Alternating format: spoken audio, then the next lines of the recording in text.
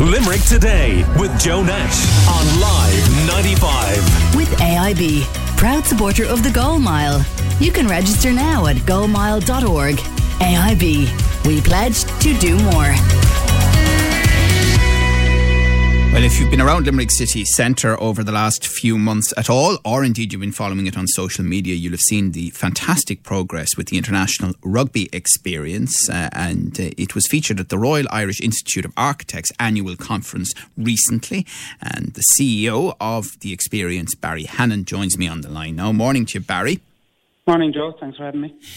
So anyone, as I say, who's taken a look, even from the outside, will see amazing progress. Where are you now on the journey to opening the experience? Well, I guess this week is a bit of a milestone for us. The building itself, as you said, is finished on the exterior. So what you're seeing on Limerick City Centre there is what you're going to get from the outside. I guess on the inside now, the journey moves inwards, and what we're doing is the kind of internal fit out. So you've M&E, you're talking electricians are in, plumbers are going to be doing their work, engineers. So that the internal will start to move on in the next 5 months. And we're looking at kind of May, June to finish that piece of work. And then the actual tourist attraction itself will be fit out over the summer. So we're still looking at autumn as an opening date. But I guess visible progress that people are going to see from the city centre, that is finished. I think if you start following along on social media, you'll see the journey continue to evolve there. You'll see those internal fit-out pieces starting to come together. Yeah, and I mentioned the featuring of it. The architect is Niall McLaughlin, and it was alongside another big project he has to develop the library at Magdalen College at Cambridge University, no less. Yeah, so I guess we're dealing with, I guess, an international superstar architect here, and I think he was asked to present to that Royal Institute of Architects. The project as well as featured in Venice and won a number of presentations across the world. So I think Limerick City Centre is starting to feature around the world that we mightn't actually know about at this stage. So what we have lined up for the new year is a couple of pieces with Niall McLaughlin to just talk about his own inspiration for the project, to talk about some of the features you see within the building. So I think we'll start to tell that story in the new year too. I think it's a very exciting one. Right, and Barry, I mean, obviously we know JP McManus and the family involved very much. Paul O'Connell, of course, involved in the whole project, along with many others doing fabulous work. And part of this is you've deliberately called it an experience, rather than maybe a museum. And you are very interested in what can be done for the wider Limerick city centre through it. Yeah, look, we're looking at it as a number of different things, I suppose. It is a tourist attraction itself, but it's also a presentation space. You see lots of different features within the building. So we're looking at it as a civic building too. In the basement, we have a couple of spaces for presentations. I think that top floor will be fantastic. But some of the projects we liken it back to are maybe the Guinness Storehouse. Again, here's a Guinness Storehouse, a project in an area where tourists didn't necessarily go 20 years ago. And we're looking, again, I think in their project they've brought people out to that part of town, and you'll see it build up as a tourist destination around the storehouse. We're looking at this as a version of the same thing for Limerick. I think the Titanic in Belfast is another good example. There was a part of town that was shipyards and had fallen off over 20 years, and then the Titanic Belfast experience came on board at that side of town. And I think people are going there where they hadn't in the past. So. Yeah. We're looking to bring people back to the city centre for a different experience. The retail experience is changing there in the city centre. So, look, I think we need to give people a different reason to get off the couch and get into the city centre every week. Right. Because, I mean, clearly people think about it around, big Munster weekends and Limerick's rugby heritage. But this is something different. I mean, how many floors are we talking about? And I know you can't say too much about the immersive experience inside yet, and I appreciate that. But can you give us some sense of it? Yeah, I suppose what you have is it's an 8-storey building, so 7 overground and 1 underground, and 6 of those are given over to the tourist attraction itself. And what it is I guess, look, when we were curating this thing, we thought about what it could be, and museums were talked about for a period of time. But I think that becomes old and stale unless it's done very well, And we look at this as an experience in that it's all audiovisual throughout the building, and that gives it the possibility of changing the features up every now and then. And I suppose what this is, we've looked at the cliched kind of a journey through history for the sport of rugby, and again, starting with Webb Ellis picking up a ball and first international, first this and first that.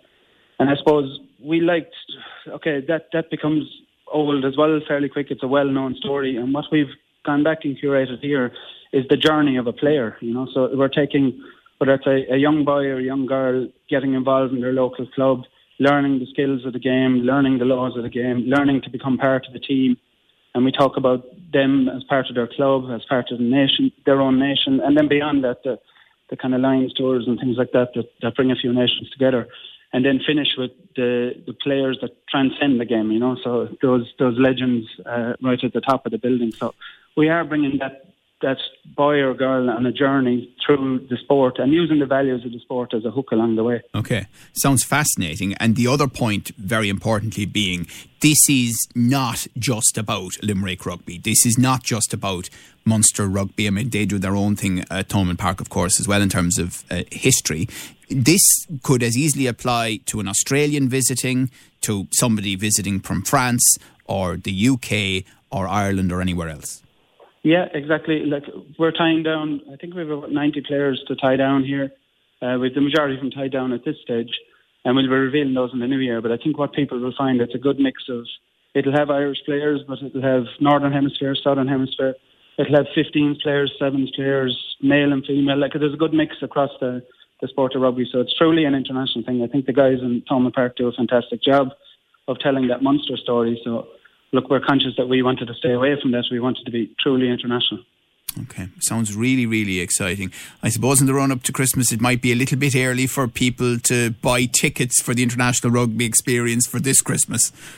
Yeah, look, we're open this time next year. Like I said, it's an autumn date we have in the head for opening. So I think tickets will start to go on sale in those summer months when the building is complete and we're fitting out that tourist attraction. So we're looking at kind of May, June to start selling tickets, and hopefully this time next year we'll be flying in O'Connell Street. And Barry, is it the most exciting project that you've been involved in through work? Yeah, I think what's fantastic here is what's behind the scenes, what's going on to pull this thing together. So I think people will be blown away by the excitement of what's coming here for Limerick, whether that's the architectural features or the players that are involved or the actual level of experience that's gone into building that audiovisual experience along the way. I think it's massively exciting, and I think it's exciting for Limerick as well. Definitely the most exciting project I've been part of. And finally, clearly the work that's been going on there's a lot of work going on O'Connell Street at the moment, and because of the patchwork nature of that, it's probably difficult for people to be able to envisage what it will all do in a transformative way once it's complete. When you're in the middle of it, it's harder to get that sense, isn't it? Yeah, it is. And look, at this stage, it's very much, it's still a building site, but I think that's why this week is a milestone for us. I think that building is coming to an end. I think we're really moving indoors now and starting to build that tourist attraction out, like I said. So I think now is when you start to see this building engage with the rest of the neighbours and start to see what it can become as part of a community, because as a standalone, it just doesn't work without the neighbours involved. So I think, yeah, like I said, we want to be part of the other tourist attractions, the hotels and everyone else that's had a tough time the last couple of years. But I think as a unit, Limerick has a lot to offer on the international stage. So. Okay, well, we certainly look forward at some stage to doing an outside broadcast of the Limerick Today show from there when the time is right. We'll talk to you about that in the new year for sure. And you're very welcome. And we wish you well with it, Barry. There's a lot in it. That CEO title sounds lovely, but we all know what that means. So I wish you very well in the new year, and we look forward to seeing it up and running. Excellent. Thanks, Joe. Happy Christmas, Jim. Cheers. Happy Christmas. Bye now. That's CEO of the International Rugby Experience in Limerick, Barry Hannon. Limerick Today with Joe Nash on Live 95. With AIB, proud supporter of the Goal Mile. You can register now at goalmile.org. AIB, we pledge to do more.